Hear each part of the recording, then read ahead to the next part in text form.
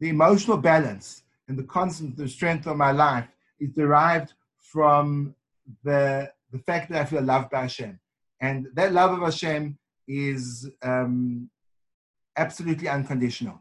And that's what allows me the sense of assurance that no matter what happens, good or bad, it's okay. It's all okay. But there is something I have to do. And the something that I have to do is hugely important. And my role to play in the world is a massive role that I need to play. And when I move my baby finger, I can move universes by doing so. So I have to live with this almost paradox of being absolutely aware of the consequences of my actions and be absolutely aware that regardless of what I do, I'm still okay. And that's a deep paradox to play around with. But that paradox plays out in a beautiful way in terms of two contrary midot. There's a midah which is called yira, which is it's an awareness, it's an awe, it's a reverence, it's a sense of trepidation, a responsibility, an edge to what I do. We need to have an edge to what we do. If there's no edge to what I do, so then my actions are fundamentally insignificant, and therefore there's no reason why I have to do them. But there has to be an edge, which means if I do this, that's great. And if I don't do that, this is a problem. Not doing that is a problem.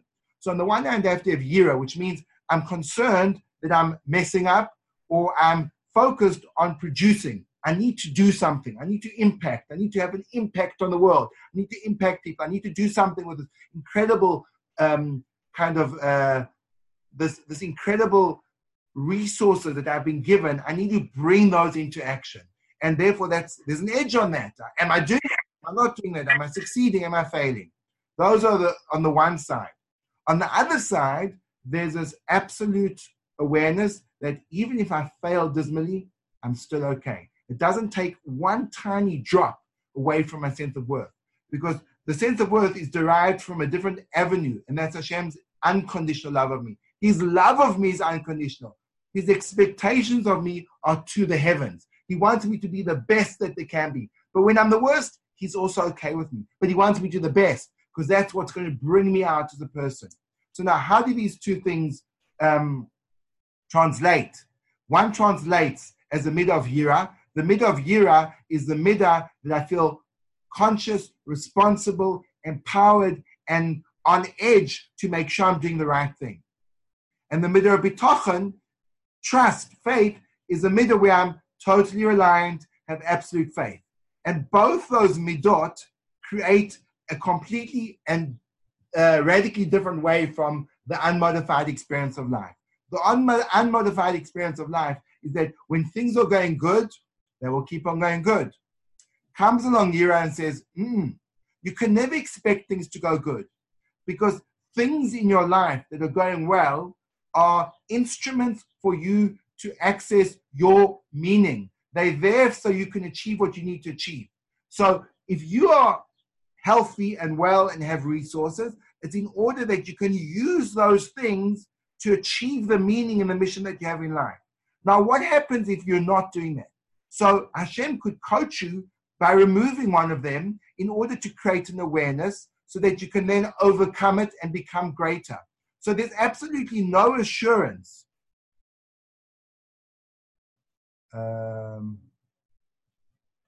Sorry, this is a quick message from Leib.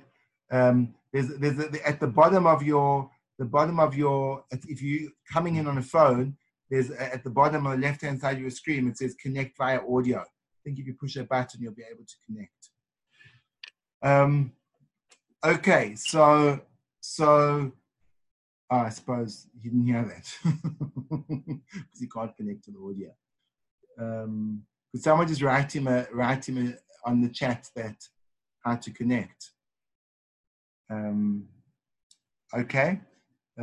Sorry, I was just reading the chat. So now, on the one hand, you've got this real edge, and the edge says to me as follows: just because I'm healthy today doesn't mean I'll be healthy tomorrow, because there's meaning to my health. My health is meaningful. My health is given to me as a gift in order to make something of it. There has to be purpose and meaning to my being.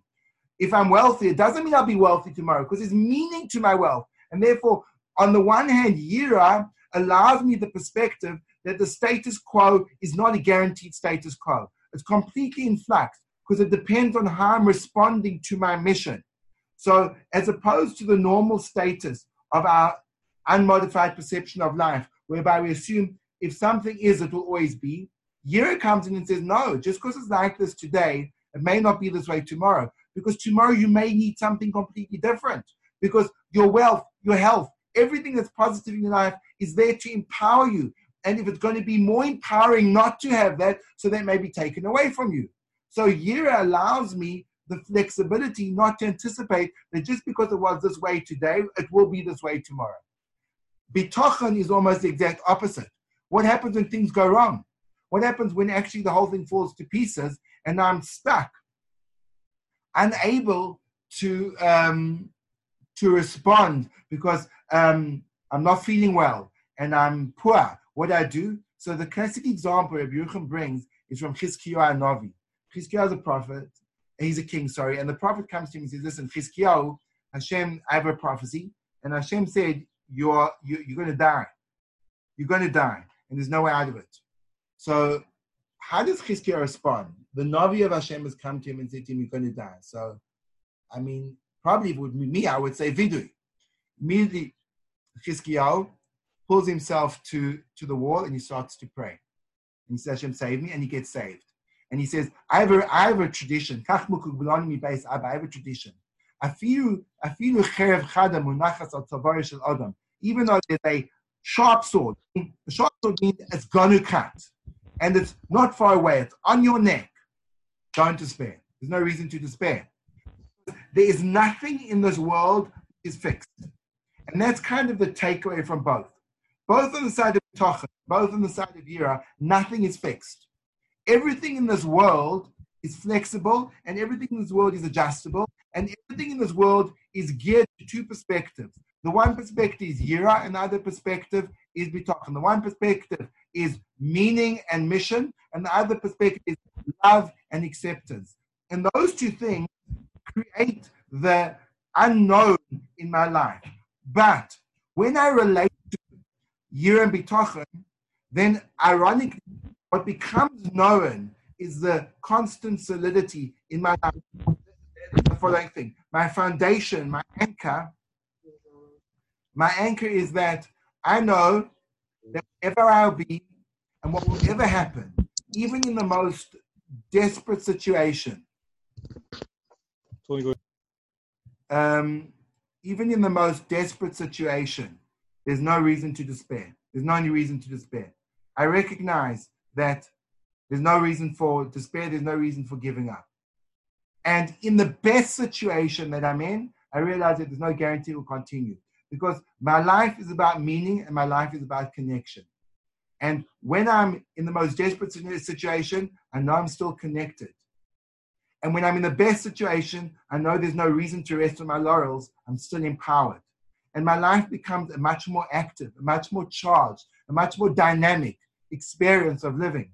There's no room for passivity and there's no room for sitting back, because in the height of luxury, so then I think to myself, what could I be using? How could I be utilizing this moment for greater good, for greater experience, for greater impact? And when I'm in the midst of despair and I feel like everything's been taken away from me, I've got no sense of despair, because I know the burden of you're with me, and just as much as you gave me the bounty, you've taken away from me, and I trust you in both. Help me out of this matter. Use me as, take me out of you as your son. If I'm not your servant, I'm your son. Rescue me from the situation. And both are true. And always remember that the Rahmanas of the Father to the Son is way greater than the mission. Because ultimately Hashem wants more than anything else. He wants that relationship. He wants that love. And the mission is for our own good, so that we can recognize and realize. Now, how do we process this in terms of our current situation? So it's an amazing thing. One of the most jarring aspects of the corona world is the radical uncertainty of absolutely everything around me. The uncertainty of my job, the uncertainty of my future, the uncertainty of where I'm going to be tomorrow. Can I leave my house? There's a radical uncertainty. That uncertainty can, in the world of, let's say, unmodified, unrefined, unevolved experience of life, can be extremely, extremely disturbing and anxiety-provoking. Because I can think, oh, what's going to ever be? How am I going to get out of this? In the world of dynamic engagement in life, when we're trying to embrace life and we're trying to live life, not be lived by life, so then it's very different. It's very, very different. In that world, when the world stops, so then it's really giving me a new opportunity to start again. And I recognize, well, there was never, ever a guarantee that the world would continue in the way that I saw it initially continue. It could have changed at any point in time. And clearly the fact that it's changed is the coach saying to me, I have to do something else about my life. And I have absolute assurance that that's going to be okay. So now I'm just thinking about a few things, there's experiences that I've had from this kind of coaching, this almost, I would say, an imposed retreat into self. Like the words of all the leaders are literally go home, go home, go home. Don't leave your homes. Stay in your homes. Like that's the message. And that message is being broadcast on a global level. So, I mean, it's impossible not to hear. So what happens when I go home? So when I go home, I start to discover all these things which I feel I have lost. I start to discover the fact that I'm going home, and also amazing thing is, it's almost as if Hashem is saying to me, I don't want you to go to a minyan. I don't want you to go in a shul. I don't want you to daven around any people. Right now, I'm not looking for you to be like anyone else. The only person I'm looking for is I want you. And you're the only person I want. You in your uninfluenced, you in your unconstrained, you in your essence. I want you in your essence. I want you with no one else. No one's looking. No one's around. I want you. And that voice of go home, be with your family and be with yourself is such a powerful voice. It's transformational. When we learn living in the world, not in the world of unfiltered perception, the world of filtered perception, I recognize this is meaningful. This is engaging me. And this is like life-changing. This is really, really life-changing because I'm sitting now and I'm davening in my bedroom. And davening in my bedroom has been an incredible experience for me. It's given me a way of davening and I have to think about it. And when I think about my day, I have to think about what am I going to do with my day? How am I going to splice up my day? What am I going to do? I can learn whatever I want to learn. I can daven in any way I want to daven. I can daven any time I want to daven. There's absolute freedom. And in that world of absolute freedom, so what evolves? Evolves me. I had this like really jarring conversation with a friend of mine. And we're talking about like different challenges. And he's saying to me, like for him, a lot of his motivation to move forward in life has been Chemdas Mammon, the pursuit for financial success. And he feels as such a strong driver. And then through this experience, he started to reflect and think, what would be if he didn't have that driving force in his life? What would actually motivate him? What would be left? And so he said to me, what drives you? And I said, what drives me is covered. I just want, I want to be respected. I want to be affirmed. I want honor. And he said, what would drive you? What would drive you if you didn't have that? And that was a very searching question. It's not a question that I've answered. But I was thinking to myself, I was actually meditating on this. And I was saying to myself, how would I perceive, even begin to understand what my life would be without that drive? So I started thinking deeper, and I tried to bring to my mind this character inside of me, this part of me that seeks honor and affirmation. What does he look like? What's his name? And that was this jarring moment when I realized, oh, do you know what his name is? His name is Rabbi Siegel. He's like this face, this counterfeit version of yourself that you present to the masses. And he's got like this whole personality attached to him, and he's got like this whole kind of stuff that he needs. But it's not me. It's really not me. So now who am I? I'm not Rabbi Siegel. He's just a persona. So who's the real me? And for me, this has been an incredible opportunity to really to deepen that perspective. And with this kind of this combination of Yira and Bitochen, and the Yira is this consciousness of I'm here for a reason and I'm significant in this world. My life makes a difference, and therefore messing up and fixing up are crucial things. Yet at the same time, doesn't really matter what I do because Hashem loves me all the same. And that gives me the strength to pick myself up once I fall. And then it kind of rings in my mind what what the Pasuk says and the Baal Shem Tov explains, that Tzaddik Sheva Pamim Yipol V'Kom, that the Tzaddik falls 7 times and he keeps on getting up. Why does he get up after he's fallen? He falls. But why does he get up? Well, because he knows Hashem's there. And Hashem didn't mind that he fell, because that's the nature. The nature of life is we fall and we get up, and we fall and we get up. It's not coincidental. This is the nature. And now what's happening, we globally are falling, and we'll globally get up. But now is an opportunity. And I was having this discussion. Now, obviously, every situation, there's a personal message. And the fact that right now, the world is experiencing this has a relevance to me.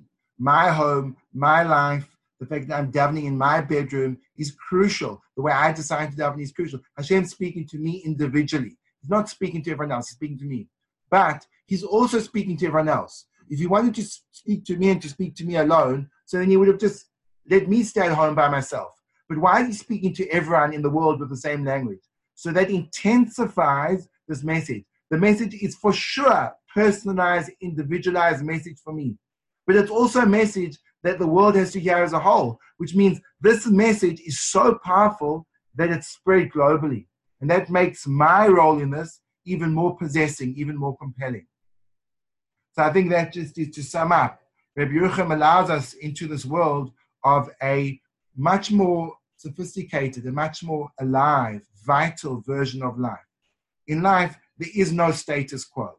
The status quo is an illusion. Everything is flexible. Everything is malleable.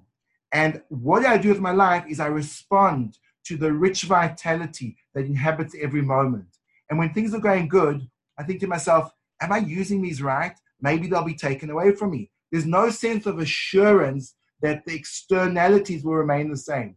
What will remain the same, what is a constant is, I will be working. What is a constant is, I will be loved. What will always change is the external environment, because that's how I become bigger.